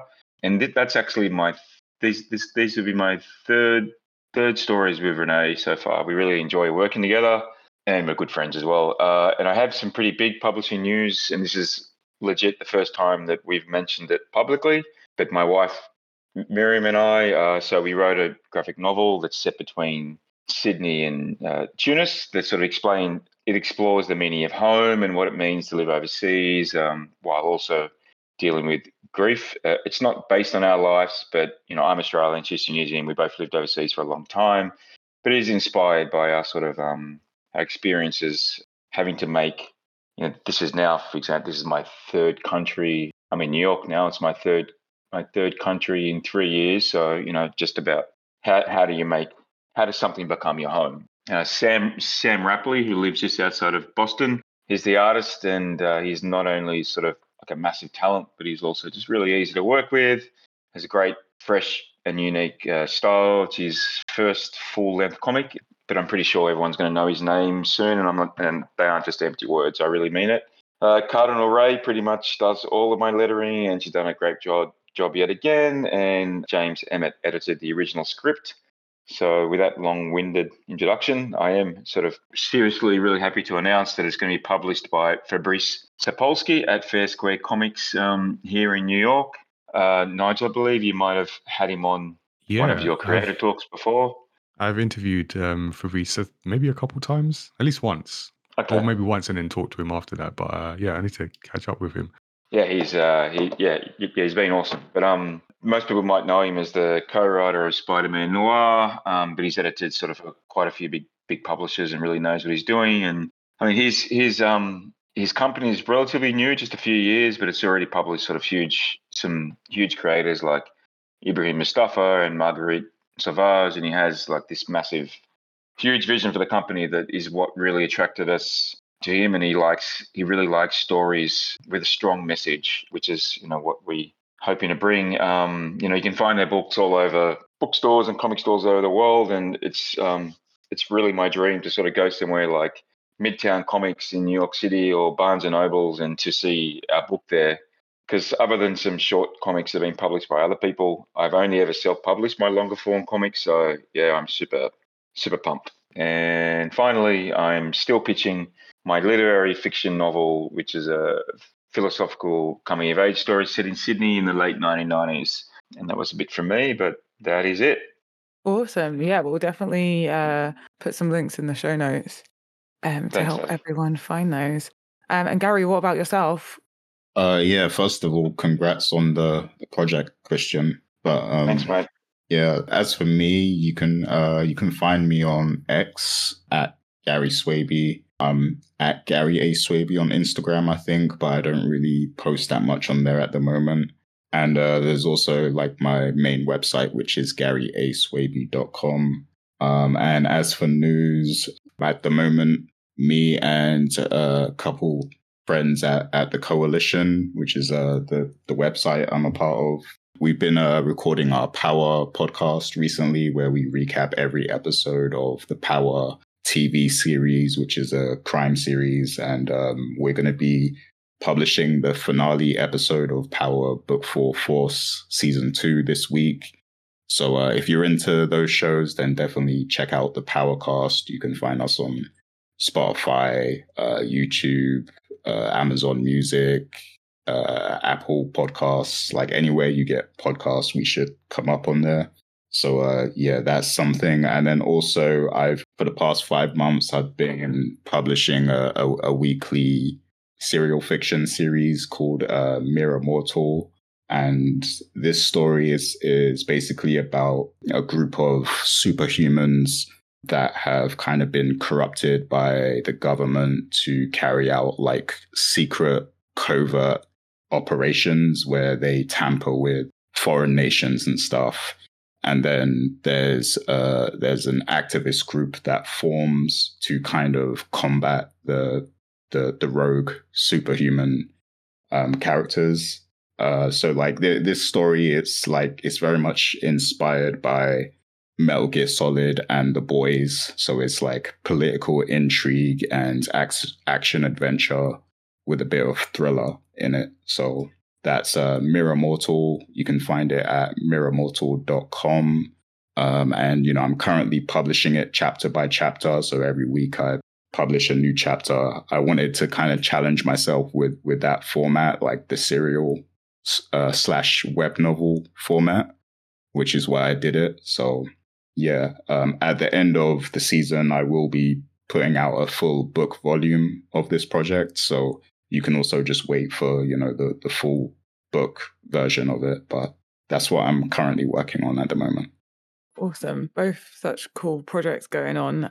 Again, links in the show notes so that you can find those more easily. And thank you both so much for being on today. Thank you for having me. Thanks, guys. Always fun to be on. And even though we're sort of, I guess I'm brought on as a writer, I always find that I learn a lot myself discussing sort of these films with you guys. So I appreciate that. No, it's appreciate you spending the time with us. And yeah, no, it's always good to like analyze things and pick up new things to learn. So that's really cool. So yeah, thanks for joining us and thanks for listening to everyone. who's still with us and made it all the way to the end of another episode. We hope you enjoyed this episode of Story X Story. Make sure you subscribe if you haven't already so you don't miss a future episode. You can give us a 5-star rating and review as well, which helps us reach new listeners and fans of story discussions.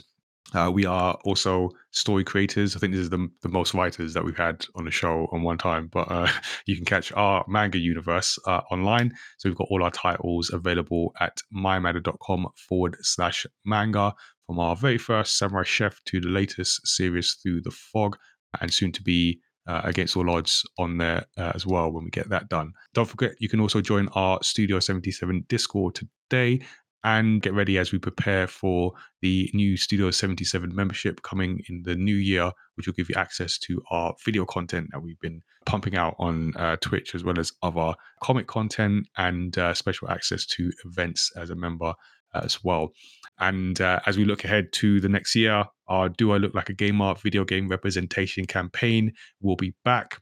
We've got one event this year, and then we're going to do it all again next year. So it's our yearly initiative for diversity and inclusion in the video games industry and culture. So we've got a bunch of plans, things that we learned this year, new opportunities that we're going to carry on into next year. One of the things that we'll do again is the photo campaign featuring 40 players and makers. So you can check out looklikeagamer.com because we'll put up a way to potentially be involved. So we're going to put a call out to be part of the 40 for 2024. So check that out for details on how to get involved.